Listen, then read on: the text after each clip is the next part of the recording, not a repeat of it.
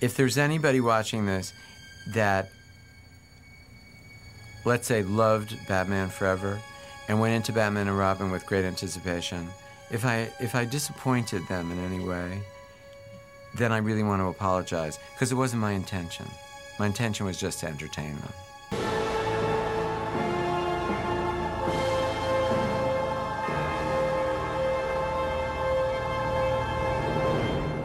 Welcome back, everybody, to a brand new, exclusive, well, it's free online, but a new episode of the R.O.D. to the N...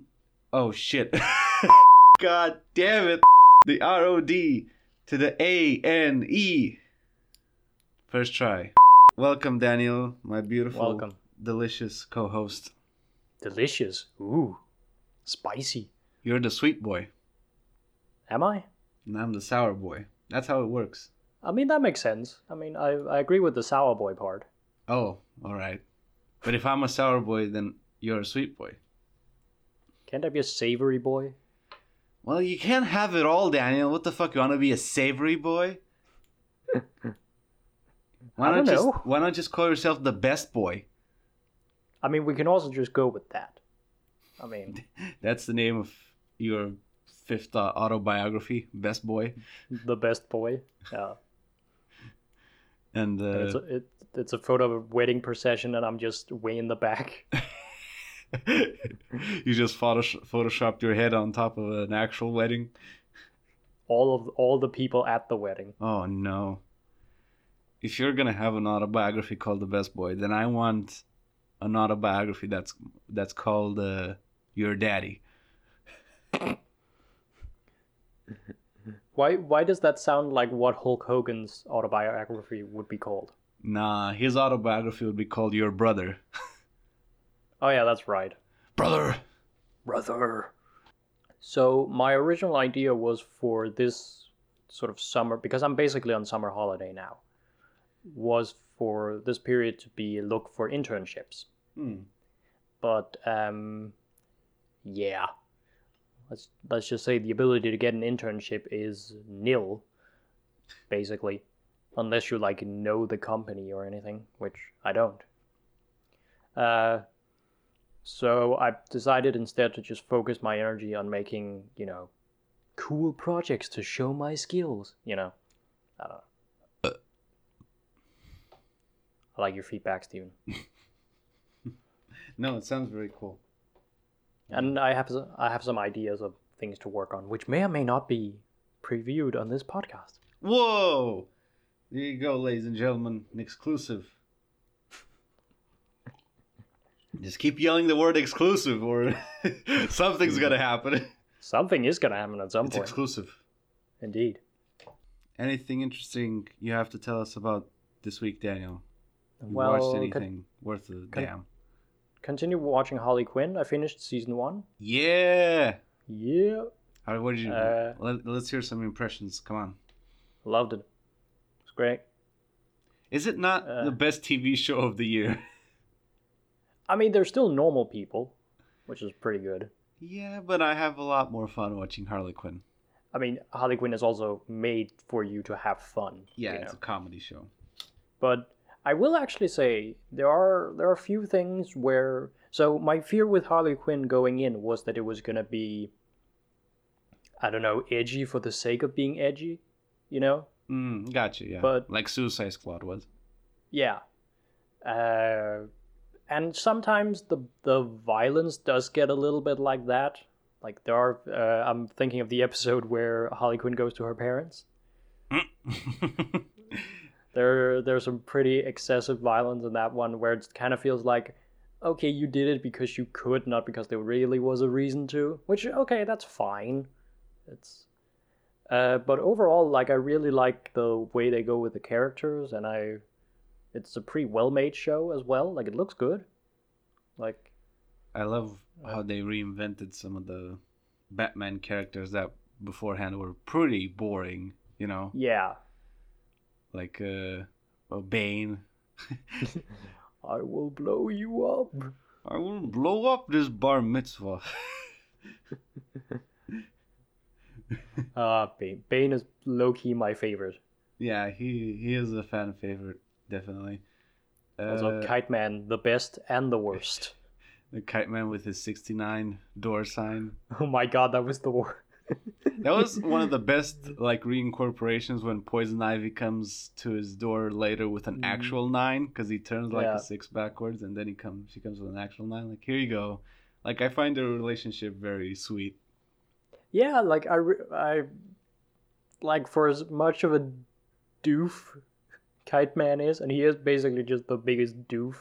Like, I can totally see what she sees in him in a way. Like, yeah. I really like what they did with Poison Ivy. Like, yeah, you know, essentially, she's not even a villain anymore. She's more of an environmental terrorist. Sorry, which, you know, makes sense. Yeah, but isn't it funny that, you know, you give a bit of historical context. You know, this 10 years ago was considered a villain. You know, like, oh, somebody who wants to save the environment. Fuck those people, right? There are still people who are very active in saving the environment who are being branded as eco-terrorists. So it still happens. Yeah, but I feel like now it's a bit more, I don't know. The audience that watches these types of shows understands what, you know, like what saving the environment is and what, you know, that actually has consequences and whatnot. Like, you know, put into context, 15 to 20 years ago, Al Gore was made fun of relentlessly for being, you know, eco-friendly and save the environment and this stuff. Whereas now, like, even South Park, which made fun of Al Gore forever because, like, that's where the whole man bear pig thing is, right? Like, oh, it's man bear pig. And they had an episode like a year ago where they brought back Al Gore, in which everybody was like, oh, like, it was a metaphor essentially, but essentially they discovered that man bear pig was real, and that Al Gore was right the whole time, which, you know, you can sort of read between the lines of what that means, right? Yeah, I remember reading when that episode comes out that it was basically because the entire man bear pig thing was supposed to symbolize like global warming and how much like people didn't take it seriously. Like, it was like how people thought it was bullshit, or it was like an urban myth. Yeah. So that was symbolized through the idea of the man bear pig, but this was basically them apologizing for it in a way. Yeah, it's like, oh man, if we paid attention to man bear pig, now we wouldn't have so many problems with the man bear pig. And it's like, yeah.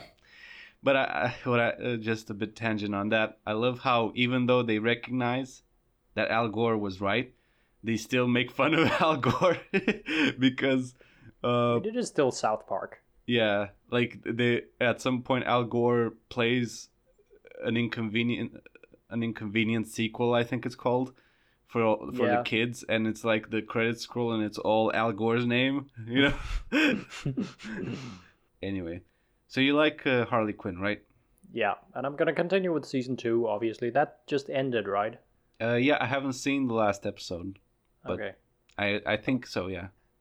I'm quite looking forward to that because you've been sending me videos from it. I just love the characters so much. Like, they're so, like, Clayface was such a boring character. Now he's amazing. Yeah. And Jim Gordon and Jim Gordon is somehow the character they took the most like creative liberty with, but also is like the most accurate. If you think about it. It makes sense, you know, like if you would be a cop or the commissioner in a city so crazy like Gotham, full of all this nonsense, you would also be like an unhinged crazy person, right? Yeah. And like with Harley Quinn, I've also been watching a lot of the other DC animated stuff. Such as? There was a few movies. You know, DC has their own animated chronology, like their own animated universe. Yeah, based on the New 52 timeline, right? Yeah. Yeah. That runs in like movies, and there were a couple of those on Netflix that I watched, and they're fine. There was the Death of Superman. Oh, Death of Superman is pretty cool. Yeah. Yeah, I like that one. That one is pretty good. There's a sequel to that, like The Rise of the Superman, I think it's called. Yeah, but that one is not. It wasn't on Netflix, so I couldn't watch it. They also had one that was, what was it called? The Fatal Justice League versus the Fatal Five. Yeah. but that one is more in the style of the old animated series.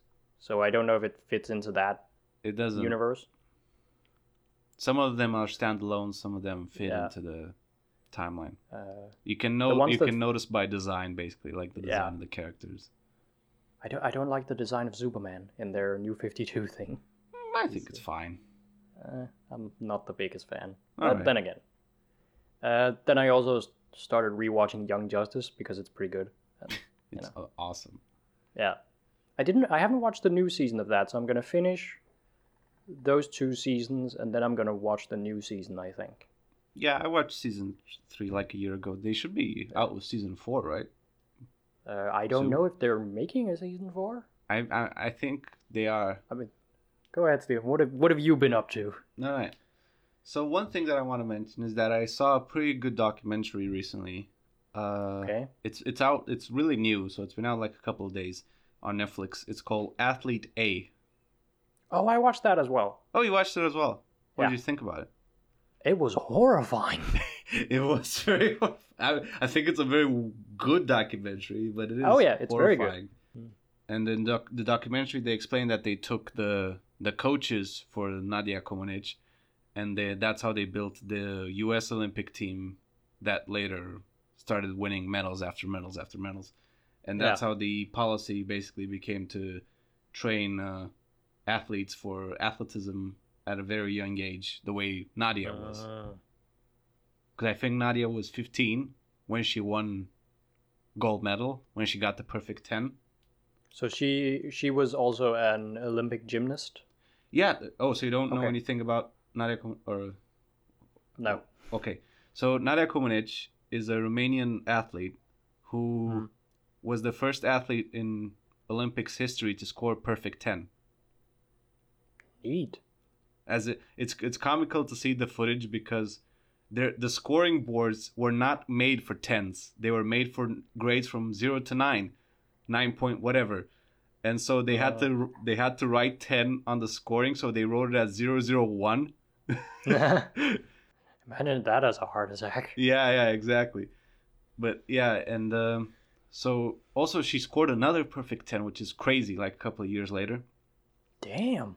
Yeah, and so after that, like everybody was looking into this, like what the fuck is going on, you know, like because it's not like Romania had a specifically good track record at athleticism or anything.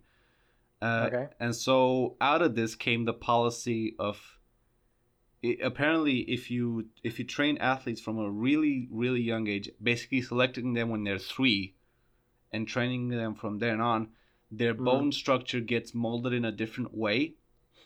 Ah, okay, yeah.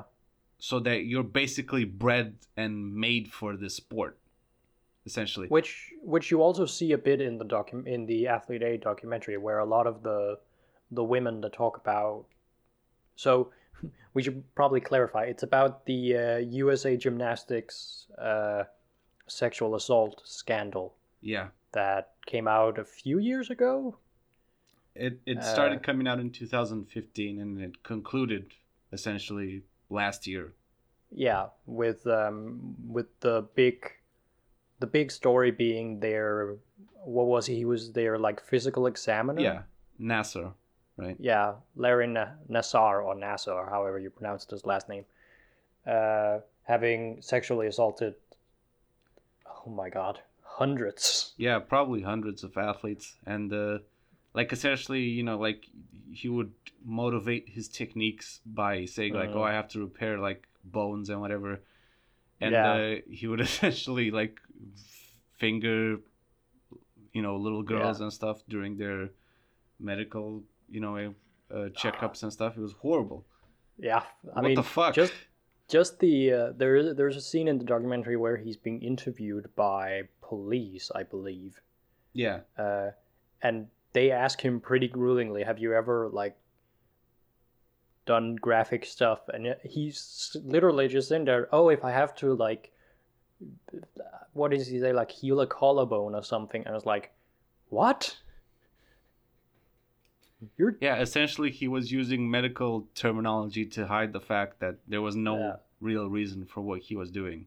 Yeah. Like, oh, this is my technique. I just shove my fingers inside a little girl. That's how I Yeah. heal them. It's like, what the fuck, you know. But what I appreciated about documentary is that it gives you the full backstory, like the I forget their name, the two trainers for Nadia. Yeah. I think they are Romanian, but they're like a Hungarian ethnics, because they have like names like Bella, or that's Bella. It's like a Hungarian name. And they defected, and then they became the trainers for the U.S. national team. Yeah. And they apply the same techniques as with Nadia. They trained kids from really young, and both reports from inside of Romania and from outside report them as being very, very rough.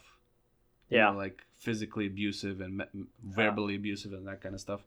And so that kind of opened the door for Larry Nassar to be like this sort of comforting presence. You know, he would sneak them candy, and you know, he would be more supportive, and that was something that he, you know, used to abuse these girls, you know. Yeah. And it's also said that the two of them, because the two of them ran a camp, and that's where most of the abuse happened, apparently. A ranch. Yeah, a ranch that acted as a camp or something. Yeah. And the two trainers were aware of this, and they didn't do anything. I mean, it's pretty obvious in the documentary that both, well, you can always argue the two trainers, but I mean, I would assume they also knew, but at least USA Gymnastics knew. Yeah, because the parents found out and they filed complaints, and US Gymnastics essentially, you know, covered it up. Like there's a brief mention in the documentary that they had like complaints from like 50 different trainers, like 54 or something. Like, and that's in like 54 different trainers. It's like, holy Yeah, none of this raises any eyebrows, no? And it actually got me thinking. It was very interesting when I was watching the documentary that when you train people for these types of things, even like things that you maybe train people at a younger age, but if you're on a high enough level, like these women that are interviewed in the documentary were like Olympic level. Some of them were Olympic levels. Yeah, some of them made the Olympic team, yeah. Yeah, and won gold. And like when you're training people for anything, you're usually doing it at a very early age. And it got me thinking that like you can get away with some really intense stuff, like because there is this idea of you have to do what you can to win. Yeah. And like if you train somebody for like, I don't know, tennis, I don't know, they also start very early if they want to be like, you know, the top. Mm-hmm. And if your trainer is just like, you know what, I'll push him like 5% over what's ethically correct just so he can be better, like that's basically abuse through like training. Yeah, and like if that keeps going, where then, does abuse start, and where does you know, like motivational training end? You know. Yeah.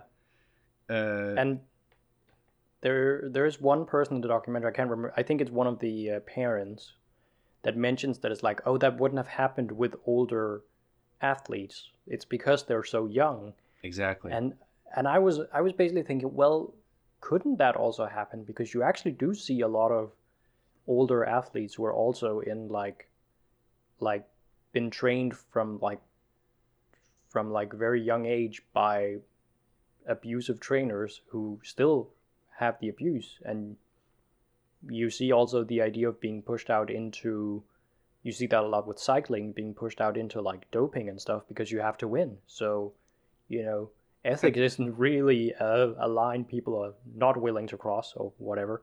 Yeah, I think that's also true. But the thing you have to consider is that if you have a longer career, like you're already into your adulthood, there's a good chance that you might have changed trainers or changed sponsors or, you know, that kind of stuff. Yeah.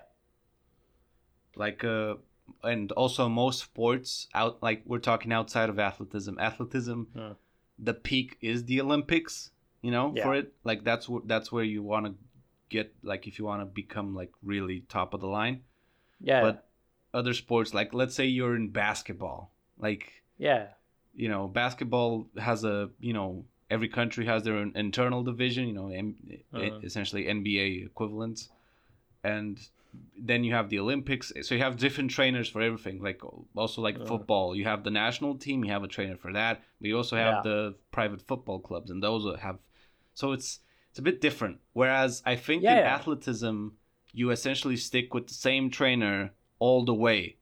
You know. Well, they do mention, of course, Nassar wasn't a trainer; he was a physical examiner, but he was only like examining specific other teams outside of the sort of U.S. national team, yeah. I think. But And then of course there are the two trainers with their camp, which just seemed like that's a thing everybody who was at a high enough level goes to. yeah, I think it's just because of their status, because they won like a crazy amount of medals. Yeah, Like, you know, they had the athlete who scored the first perfect 10 in the history of Olympics, you know. which is insane. I know it was probably difficult from a PR standpoint because I wanted to see what Nadia Comaneci had to say about this, because I think she lives in Oklahoma now. Well, she lives like part-time in Romania and part-time. She has like dual citizenship or something. Okay. But it also just made me think that, like, of course, this documentary only focuses on USA gymnastics and focuses quite heavily on the Larry Nassar case. Yeah. For obvious reasons. But it just makes me think that if you actually went into every other, like, big sport, that you would find a lot of the same things. Oh, yeah, definitely. Perhaps maybe not sexual assault, but at least, you know, emotional and physical through, like, excessive training. Well, for the longest time, the idea was, and I actually, like, I was thinking, like, I experienced a lot of this in my childhood, where, you know, if you want to achieve some level of performance, you have to endure abuse from your teachers and from your coaches and whatever. Like, for example, like when I was in middle school and even high school, a lot of teachers were pushing for they're also called the Olympics, but they're like the Olympics for math and English and all this other stuff. And they if you got down that rabbit hole, they can push you pretty hard, you know. And it's like the documentary sort of asks these questions a bit indirectly, but, you know, the question is, how far do you want to go for this? You know, like, is this even worth it? Like, I mean, at the end of the day, these people do gymnastics and athletics because they like it, not because it makes them feel miserable, you know. I mean, I can talk a little bit about training under Olympic trainer, or former Olympic trainer, I will add, because I used to row when I was younger, when I was like 15 or 16.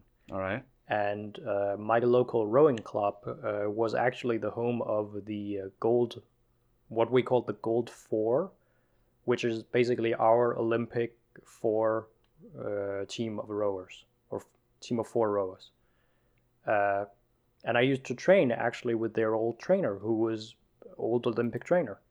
And he was like, if you want to, like, he was very much of the kind, like, if you just want to row because it's fun, you do that, obviously. But if you want to compete, it's a whole different level. Like if I had stayed long enough, I stayed there for like a year or something. But if I had stayed there for multiple years and started competing, I would have been in a different level of training than I was. And I was training pretty hard. Not to an abusive level. He was pretty good at, like, hey, you know, don't overdo yourself. Don't kill yourself, basically, because we weren't training to compete. We were just training to row, you know. But there's a very, like, you can clearly see with a trainer like that when, like, the Olympic side comes up in him and he goes like, You can do a little bit more than that, you know. Yeah. Uh, In the documentary, you see the extremes with that, which is, Yeah. you know, performing moves with broken bones. oh yeah, It I was wish one I of the remembered U.S. yeah, One of the U.S. Uh, athletes. who sticks like the landing on one leg because she basically broken the other leg. Like, holy Jesus shit. Christ. But, you know, at the same time, like, I'm trying to put myself, like, she worked her entire life to get there, you know? Yeah, It's like, what the fuck am I supposed to do? just give up. Yeah. Yeah, Like- give up now, you know? But at the same time, how much is it worth, you know, like you're in real danger there. Like, what if you just break your other leg, or even, I don't know, like essentially damage your other leg beyond recovery, you know? The Yeah, thing- but then there's also like the idea of, is it worth it to like physically ruin your own body to achieve a gold medal? Like, Yeah. But of course, we're talking about this issue, but the main issue of the documentary is the sexual abuse by yeah. Larry Nassar, which is just so horrific. God damn. I mean, there. He made videos about it. He had like a web course about how Yeah, to do it. he had this website where he was like showing off training, or like how you can treat your athlete basically, and those videos made me sick, man. It's a must-watch documentary. Oh yeah, it's really good. I watched Ghost in the Shell. That's right. Oh yeah, you finally watched Ghost in the I Shell. watched the new Netflix 3D show. It's called Ghost in the Shell. SAC colon 2045. Oh my god! How does Japan make their shows so unmarketable? I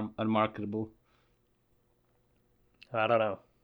Uh, It's the third season technically of like Standalone Complex. Yeah. It's overall I really enjoyed it. Once it got going, I thought it was basically, you know, like Standalone Complex. Yeah, like once you get you said 4 episodes. I would argue like maybe 5, maybe 6. Well, But, near once the you- end of that subplot, it started to get, you know, a bit more exciting because Yeah, they break into the house and then you have the guy who wobbles like a fish everywhere. the naked dude. Yeah. The naked dude, the Michelin man. Mm. Yeah, Yeah. overall I really enjoyed it. It's the stuff that you said is strange. Definitely it was strange for me. Like the lip movement was definitely odd, especially because I watched it with the dub, so the movement wasn't matching that well anyway. Yeah.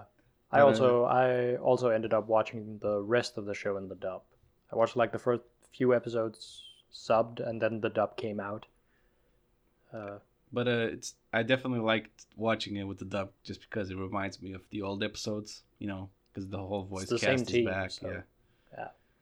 I like the fact that they focus more on Togusa because I always thought he was like an emotional center for the show because he's the most human, I believe, out of the maybe the chief, the old man, might be also human.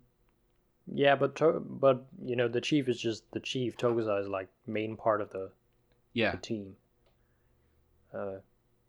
Yeah, I think he is the most human. I don't actually. Does he have any augmentations? He has like a port, like I believe all humans at this point have at least a small form of augmentation. Outside of old people, I think old people don't have any. He has like the least amount of augmentations. Okay. Also, speaking of old people, there's an episode centered around Batu, which was one of my favorite episodes, probably of the whole Standalone Complex series. Like just like a bank robbery by a bunch of old people, and Batu is smack dab in the middle of it. It was just great. It was fantastic. It was a great portrayal of, you know, people disenfranchised by technology, and you know, their essentially attempt to better themselves.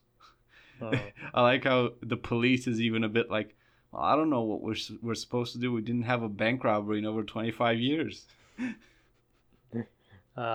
That's a good episode. That's a really good little episode. I It's- hope we get more of those for. So they have announced a season 2 of this or a part 2 of this because it's only like 12 episodes, yeah, and it does end on a cliffhanger. it does. Which actually that final shot. Essentially, I the like- main plot line doesn't get resolved regarding Yeah. the what is it called? The Uh, after humans. What are they called? yeah, the post-humans. Post-humans. Yeah. Yeah. I like the final shot, that like zoom out shot of them standing in the woods. That felt very. I was gonna say De Palma, for some reason. Brian It De looked Palma? like Twin Peaks. Yeah, a little bit like that as well. Yeah, I would also say I really enjoyed it, and I hope that we get a few more standalone episodes in part 2. Yep. Regarding the CG, a lot of the environments do look really cool. Like now that they're in CG. Mm. Like you, one of the episodes, you're tracking one of the post-humans, and it's a POV shot, Yeah. and it's the boxer who ends up like smashing that guy's head in at the end of the POV shot, and I thought that looked really good. I think the environments looked a lot better when they moved to just regular city instead of like desert Mad Max in the first bit and forest in the later bits. I think when they were just in like Tokyo, it looked pretty okay. I agree. I also noticed that in the old people episode, Batu is wearing his Ghost in the Shell 1 outfit. Oh, He's wearing that white jacket, the white. I assume it's supposed to be bulletproof jacket. He's Yeah. basically dressed like yeah. I didn't notice that. Huh. So definitely recommend if you can't watch the show if you're not a fan of Ghost in the Shell. You just can't. There's no way you could watch this. Yeah, they try to have the show be like if you haven't watched Standalone Complex, you should be fine. But you're not. But you're not. Like there's a lot of like especially I mean they do touch on it a bit with sort of Tokusa's personal relationship and things like that, but Like the problem with the first 4 to 5 episodes is that the initial premise of the show has your head spinning, where it's like, what? Wait, what just happened? What?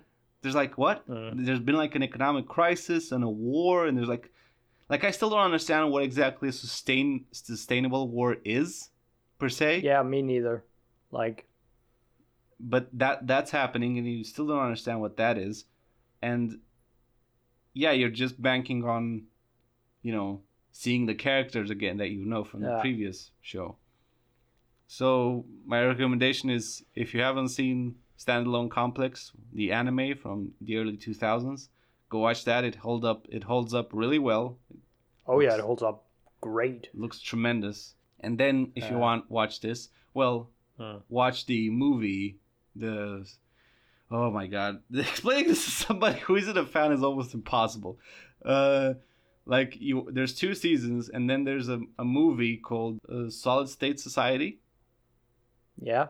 So that's the movie that ends the show, sort of. And then there's this. So it's 2 seasons, a movie, and a 3rd season. Yeah. It would be nice if Netflix actually put up the old season or the old series. Oh, I have it stored. I actually noticed they put up Born, the Danish TV show, because they're making season 4 in collaboration with Danish radio, with DR. Oh, really? Yeah, I think it's gonna be like DR gets to it's gonna be some co-financial thing, and then DR gets to air it, and then maybe in Denmark it's gonna be on their service, and then for rest of the world it's just gonna be on Netflix. All right, cool. But I think it's gonna be on Netflix for us anyway, because Netflix for us is like Scandinavia basically. So, shall we move on to the main topic of the Yes. episode? So, as you might know or may not know, the director Joel Schumacher passed away a couple of days ago, and we have decided to do a in memoriam episode for him. where we discuss some of his movies and some of his contributions, and yeah, just generally talk about him. You know, Yeah. we like Joe Schumacher. I mean, I do. I don't know, Daniel, if you I do. also like Joel Schumacher. There you go. He passed away on June 22nd, 2020. He was born on August 29th, 1939. 80 years old. Yeah, not bad. Not bad. I mean, he died after complications with cancer, I believe. Something like that, yeah. Yeah. What was your introduction, if you will, to Joel Schumacher, the director? I mean, it was his Batman movies, No doubt. obviously. So, if anybody doesn't know, Joel Schumacher as director is probably most remembered in what is considered an infamous way, but we'll talk about that. For his Batman movies. So the original movies from the 90s started with 89 Batman by Tim Burton, followed by a sequel also by Tim Burton called Batman Returns. And then because that was so dark that they couldn't sell toys for it, they switched directors and they hired Joel Schumacher to direct Batman Forever. That's the one with Tommy Lee Jones as Two-Face and Jim Carrey as the Riddler. Yep. They also switched, I believe. Batman's not played by what's his name? Michael Keaton, and he's played by Val Kilmer. Yeah. Essentially, by the time the series ends, the only reoccurring cast member is the Butler. Yeah. So the Batman Forever did pretty well and is considered okay by most people. But then Batman and Robin came out, the fourth movie, also directed by Joel Schumacher. And that's considered one of the worst movies ever made. Everybody made fun of it endlessly. It's a very easy movie to make fun of, so everybody made fun of it for years. I mean, it was also, what was it, 97? Yeah. Yeah. So it would have been, just at the cusp of like a lot of sort of comic book things would go mainstream less than a decade afterwards. Yeah, it was also because you had the X-Men movies and the Spider-Man movies coming out just like 4 or 5 years after that, and once that started swarming in like the internet sphere or whatever, a lot of reviewers would then go back to especially Batman and Robin to shit on it. Yeah, and essentially it read pretty much like a incongruous movie to what fans of comic book characters wanted to see at the time. Like what people were reading was Batman The Dark Knight Returns and all these other darker stories. Yeah. And here comes Batman and Robin, which is a very goofy comic book movie, Oh yeah. It's essentially closer to the Adam West running with a bomb with a shark on your leg type thing than more serious, growly, which would end to what Batman the movie series would become, which is the Christopher Nolan trilogy. Yeah, and then later Zack Snyder influenced, and of course now we're hotly awaiting the new one, or I don't know, hotly awaiting. I'm lukewarm. Probably. I'm lukewarm awaiting. Oh, I read some rumors about what's gonna happen with that because it's a planned trilogy. Oh no. And I read some rumors that made me stone cold. Anyway, Daniel, what's your opinion on Joel Schumacher's 2 Batman movies? When I was I've grown up with these movies because they came out when I was quite young, a wee lad, and also it coincided with like you could get them on VHS and later DVDs. I actually owned them on DVD. I own all the Batman movies on DVD, actually. La-di-da. La-di-da.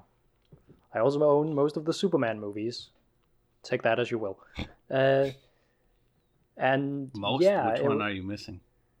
I think I'm missing like Quest for Peace, which fair enough. I don't think Man most people are even considering that canon at this point. Yeah. But yeah. And I'm missing like Man of Steel. Daniel missing Man of Steel, Jesus. Anyway, continue. But yeah, it coincided with we would have those movies on like VHS, and then later on my dad bought them for me on DVD, and I actually, when I was a kid, I had the Batman and Robin Batmobile as a toy. I also had the Batman and the Robin action figures from Batman and Robin because they have nipples on them. Because they have nipples on them. No, but they also like the designs of the suit match the movie and everything. Yeah. So I've always had a bit of a fondness for these movies, but of course, as I got more into the sort of internet movie sphere, or whatever you want to call it, the circle jerk. People commenting about movies on the internet, making shows and everything. Like, I guess we can give some name. Like the Nostalgia Critic is one that I'm thinking of that I saw early.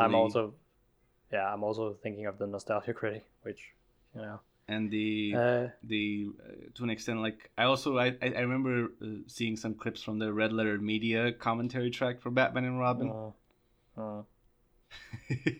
And yeah, that sort of opened me up to all the criticism that was about it. But I don't know. I've never been the kind of guy to like write in comment section how much I hate a movie or things like that. I'm always so.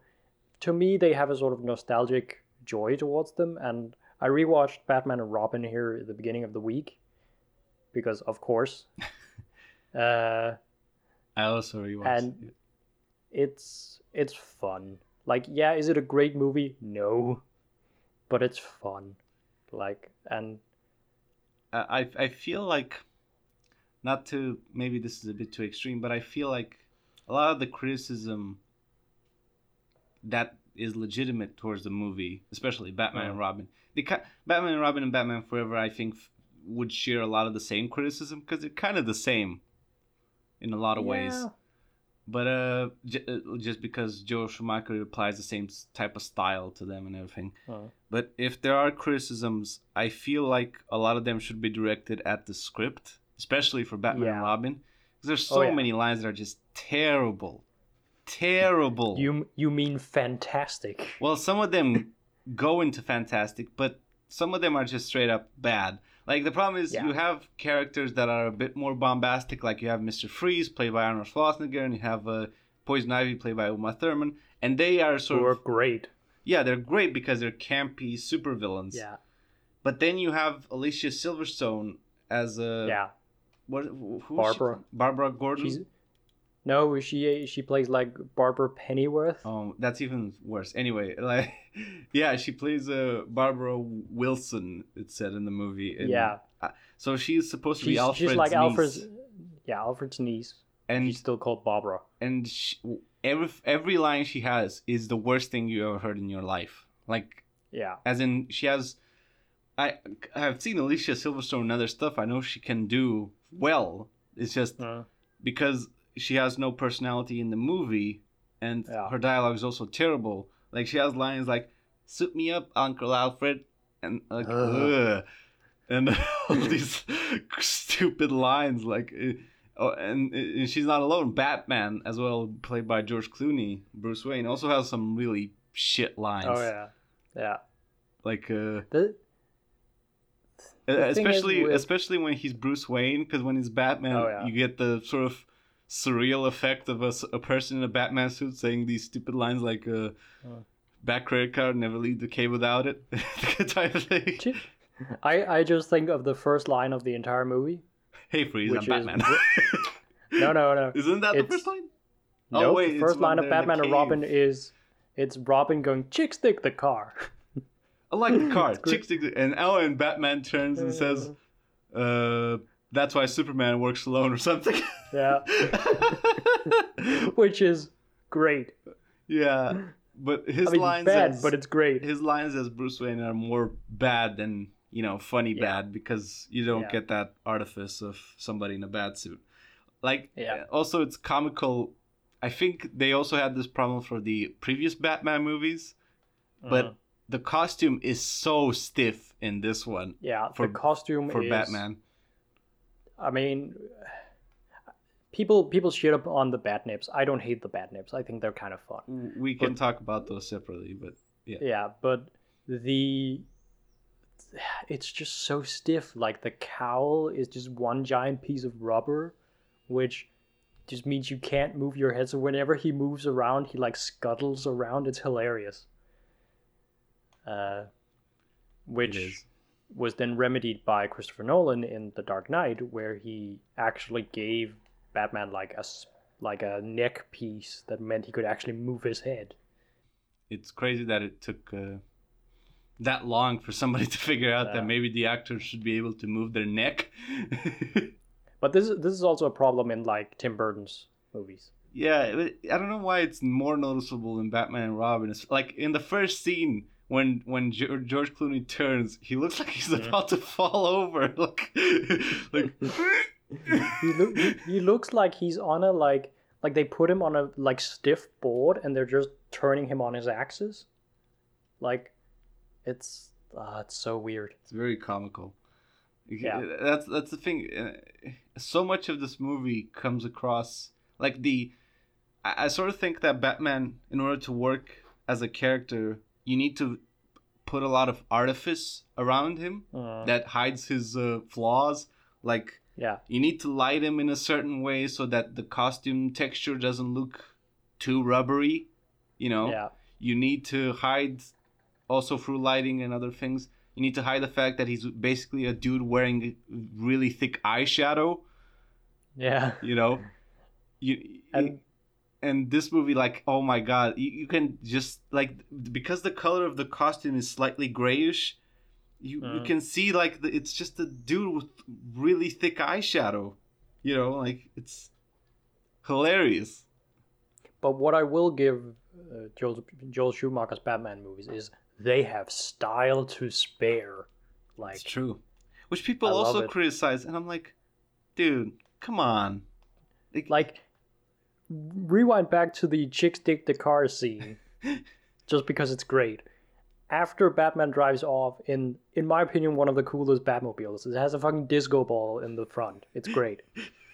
You have this box coming up and opening with like neon signs of Robin's symbol as it has his motorcycle in it. Like, come on, that's kind of cool. Yeah, did you notice that when he bursts, when they encounter Freeze and they like Batman bursts through the ceiling, and the Robin on a motorcycle bursts through a door, and the shape that Robin, the door is the Robin. There's a Robin shaped hole. Yeah.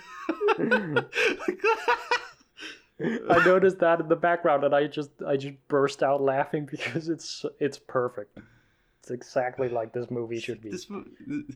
I can't believe that some people take this seriously. Like, can you believe that they did this? Like, do you watch the movie? This movie is a joke.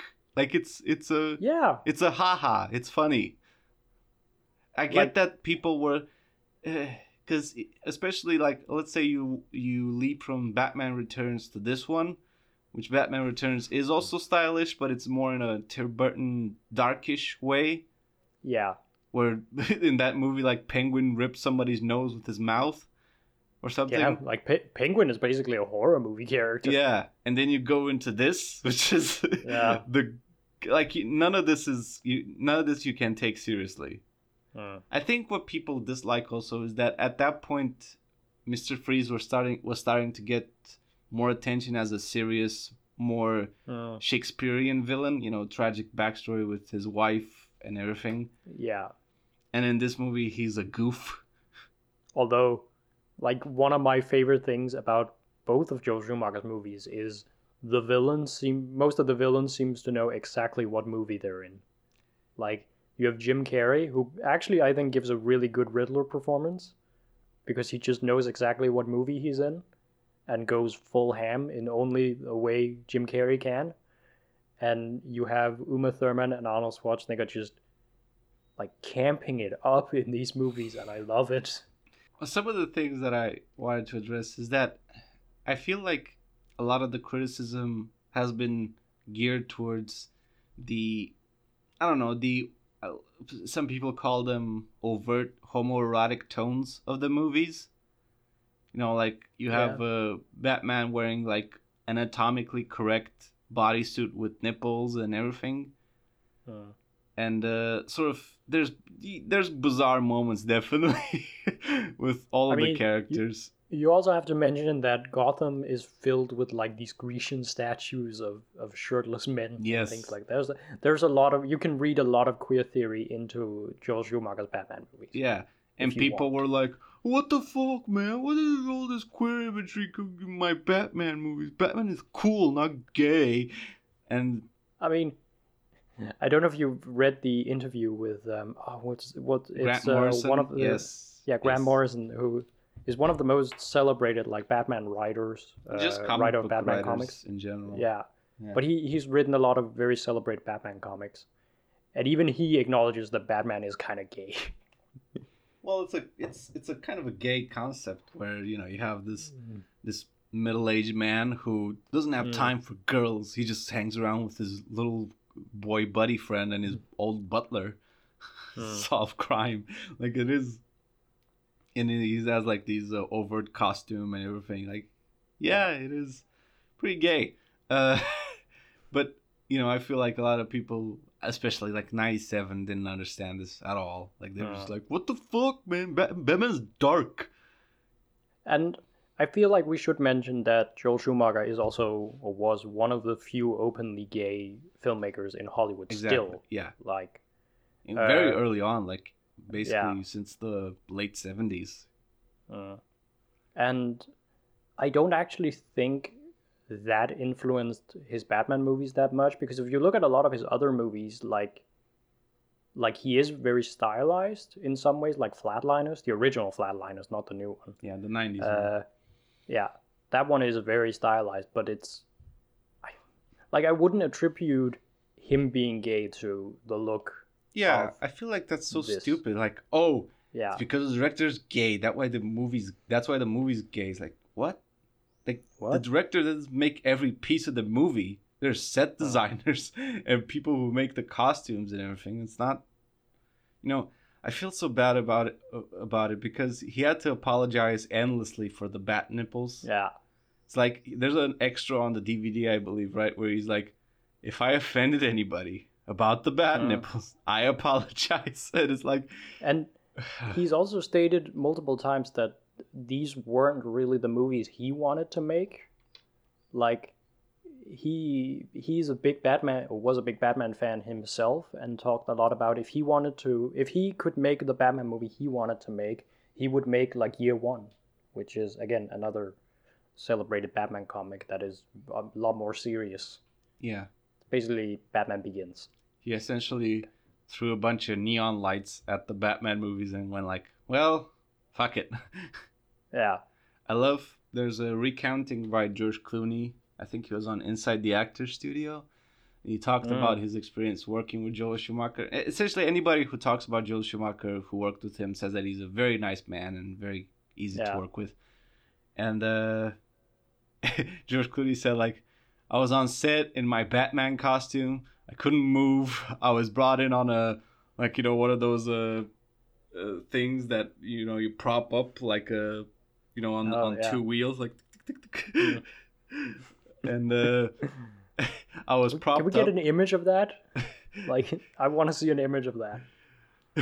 He says, like, I was propped up and Joel was yelling into his little microphone, say like, "All right, George, your parents are dead. You got nothing to live for, and action." I'm Batman. It's just hilarious because, they are made from a point of view. That's what fans of comic books probably hate the most, is people who sometimes feel like they don't understand comics make comic book movies. But at the same time, it's just another version of Batman. That's what I love about it so much, is that in some ways Batman and Robin predicted the future of what Batman is today. Like, you look at, tell me you haven't seen some of the sets, the way they're drawn in Harley Quinn, and made you think of Batman and Robin.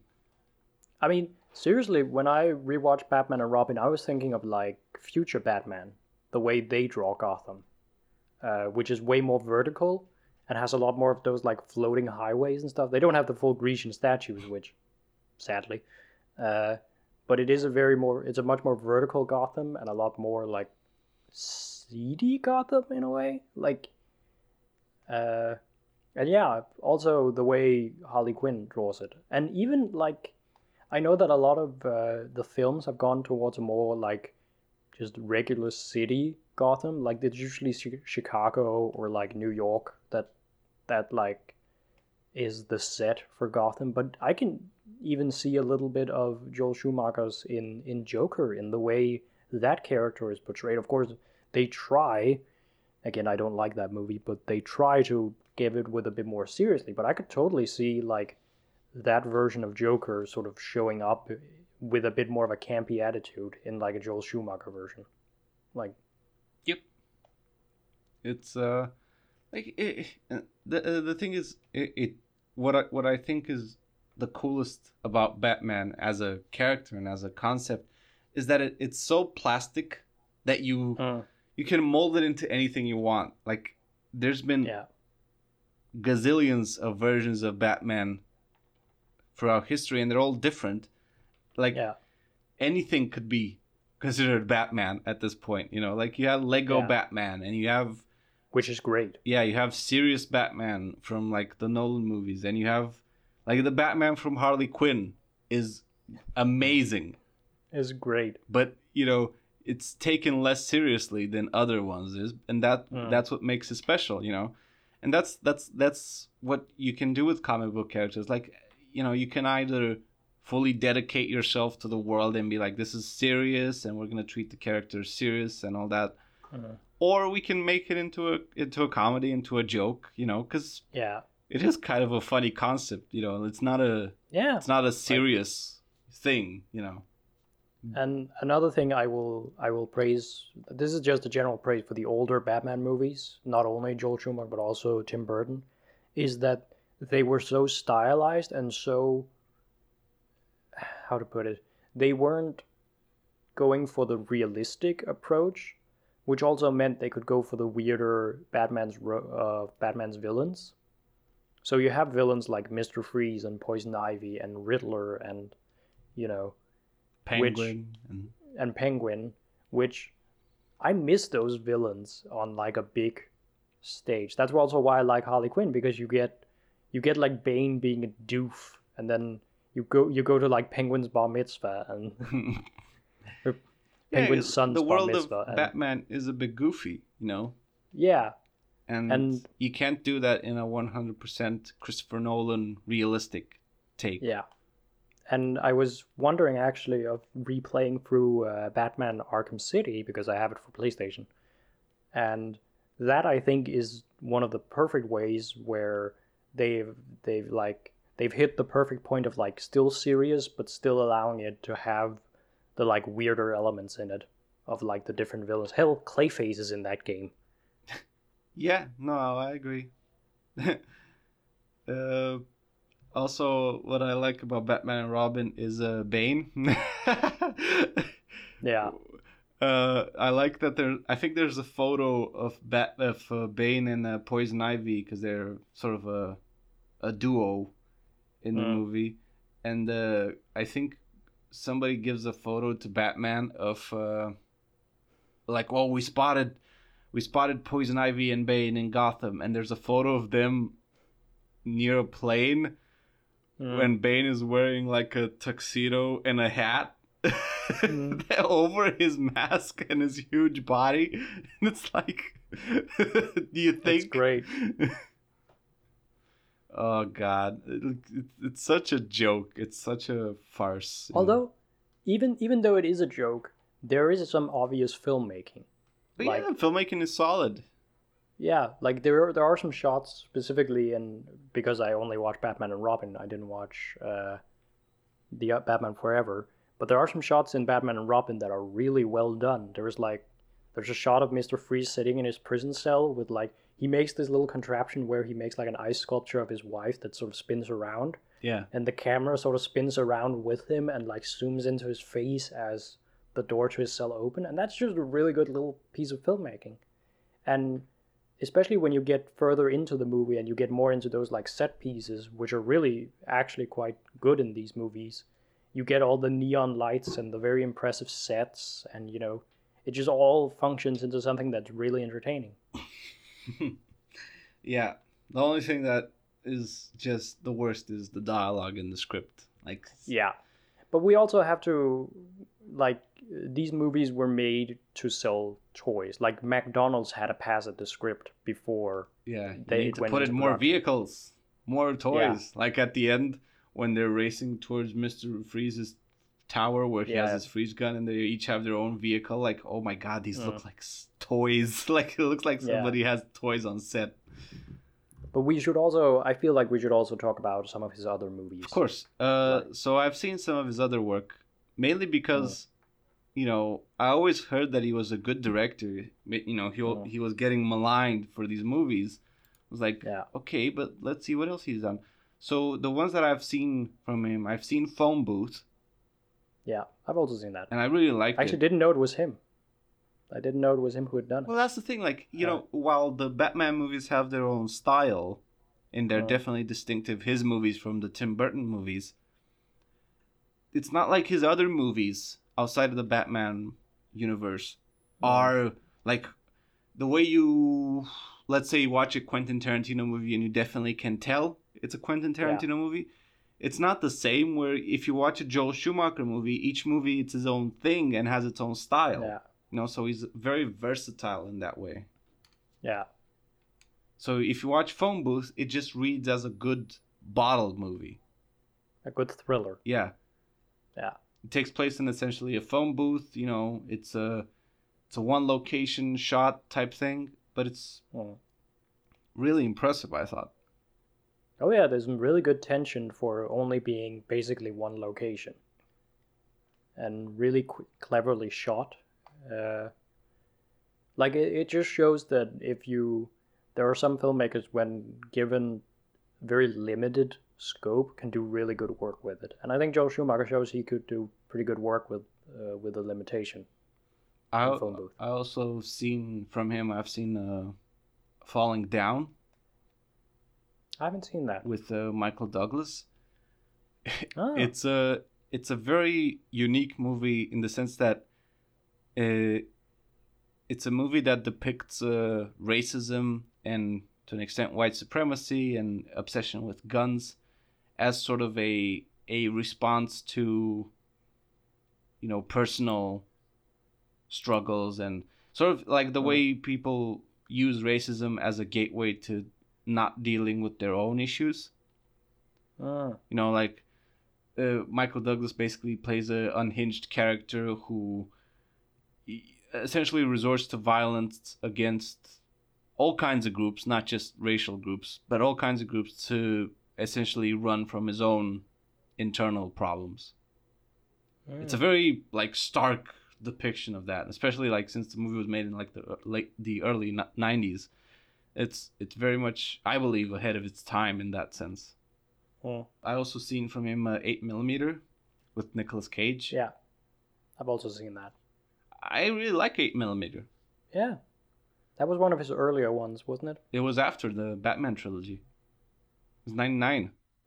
That one's great. Yeah, Nicolas Cage has a good performance in it, and it's very well shot. That one in particular, Yeah. with a lot of creative camera angles and all that.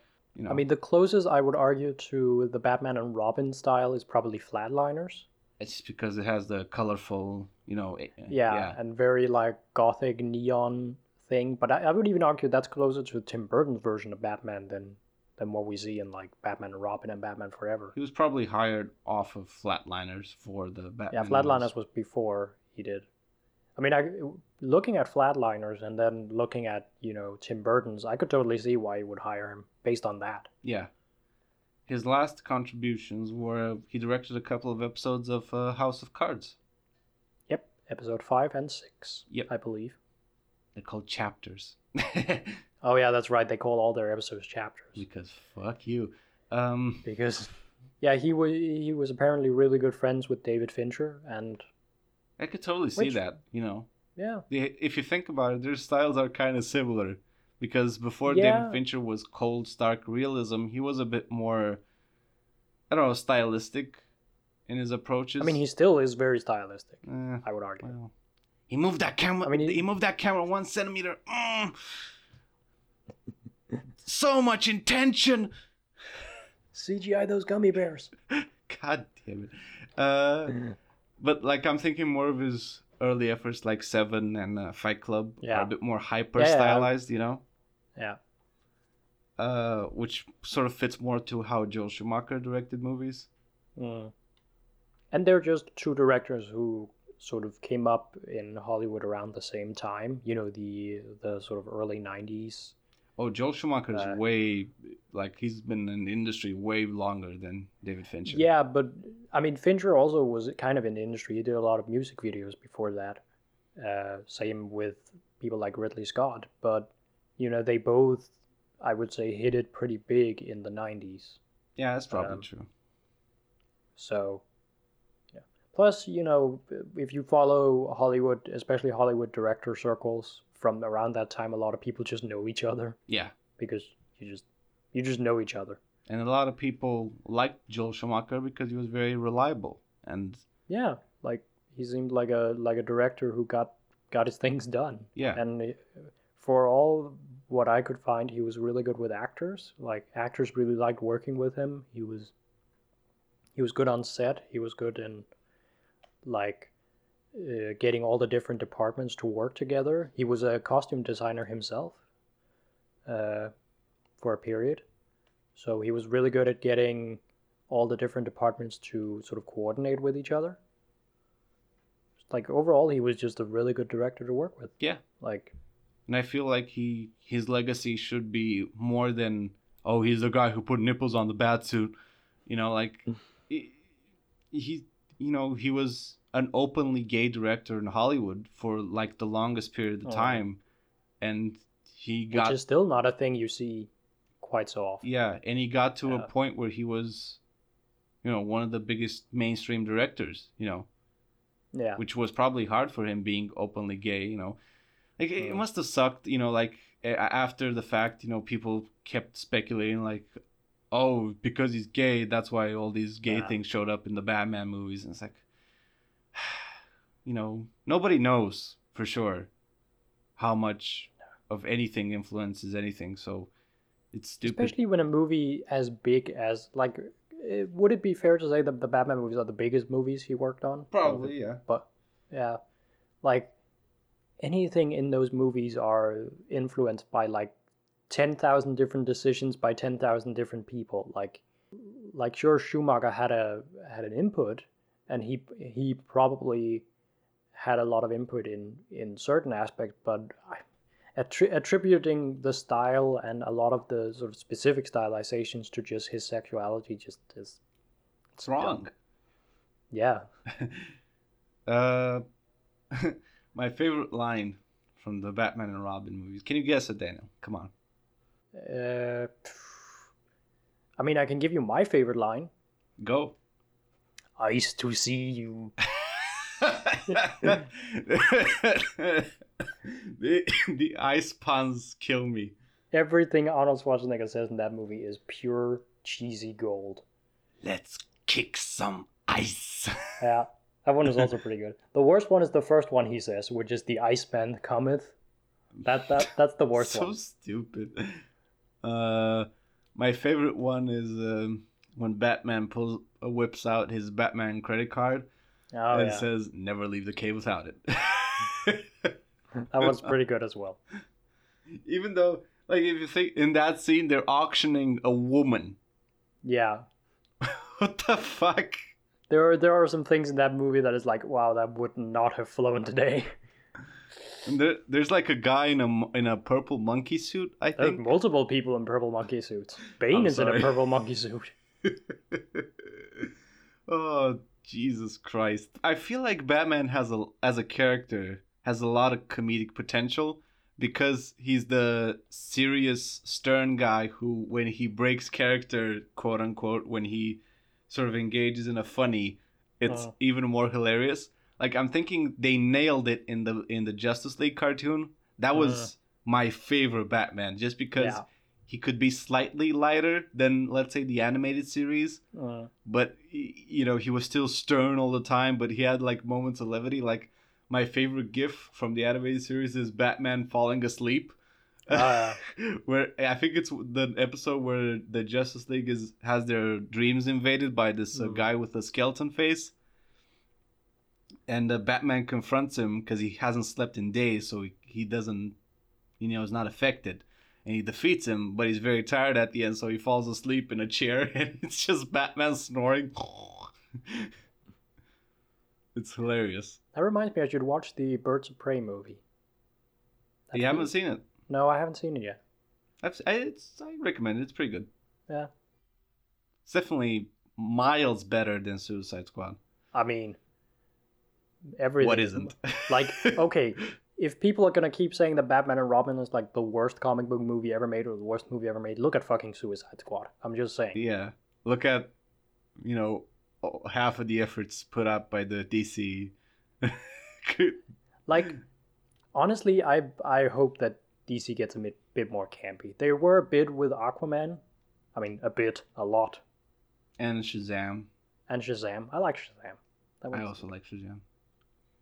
And I would honestly hope we could get to a point where we could just stop taking... Like, the thing I love about the DC characters is that they are these larger-than-life, almost like god-like characters, especially Superman, who is just treated like any other person. Like, Superman's just a dude, you know? Yeah, he has flaws and everything, but his flaws, like, because they also give him flaws in the Snyder movies, but it's made like such a big deal. Yeah. You know, like it's all like, oh, I'm Jesus, but I don't want to be Jesus, and it's like he's just a guy from Kansas. Give him some levity, goddammit. Yeah. Can you imagine a Joel Schumacher Superman movie? I would watch the shit out of that, honestly. Like, I think they were gonna do it before before Batman and Robin came out. Yeah. He was slated to do it, but then Batman and Robin bombed, and so they canceled it. Honestly, if he was allowed to do like a Superman movie he wanted to make, and of course not the made by committee thing that his Batman movies were, I think he could do a pretty good job. Certainly be more fun than Superman Returns. Jesus Christ. I watched it recently. I don't know why. I think it's because I was cleaning my hard drive and I found it and I watched a bit of it. It's so fucking boring, man. Jesus. Anyway. So yeah, Joel Schumacher. Check out some of his movie. 8mm phone booth falling down. Flatliners, yes, thank you. I have a movie from his earlier filmography that I have on my watch list that I haven't watched yet, which is called St. Elmo's Fire. Oh, yeah. I want to check out that one. It's one of his first movies. It stars Demi Moore, Rob Lowe, Andrew McCarthy, Judd Nelson. That's a pretty good cast. Yeah, so I want to check out that one. So if you want to check that out as well, be my fucking guest. He also directed The Lost Boys, which is also very good. Yeah, it's a well-known movie. I haven't seen it, but a lot of people say that it's really good. Yeah. Okay. It's that era of like young horror comedies kind of a thing. Okay. Would I call it a comedy? It's kind of funny in a way. Yeah. Kind of like an American Werewolf in London. It looks like Stand By Me with vampires. That's basically also what it is. Kind of. All right. So yeah, check out some of his movies. Give it a go. Joel Schumacher. Come on. I have like a line written for the end here, but I'm not sure if it's too stupid. What is it? I wrote down Joel Schumacher will never leave the cave without him. Well, I said it now, so fuck it. Yeah. I feel like the thumbnail for this episode should be the back credit card. With like Joel Schumacher's name on it? Yes. Gold. Anyway, shall we move on to part 2? Let's move on to part 2. So this is the end of part 1 of our episode. Remember, you can follow this podcast on all the platforms of your choosing. And if you so wish, you can leave us a review on Apple Podcasts, because that helps us a lot in our exposure. Yep. So that's the end of part 1. I had never made a Batman movie before, and that was fun. I had, St. Elmo's Fire and Lost Boys and Flatliners, there had always been a lot of pressure on me to do a sequel, and I always felt there were no sequels. And I thought with Batman, well, we'd had so much success and people wanted another one, it seemed. We'd try it. Sequels are only made for one reason, to make more money.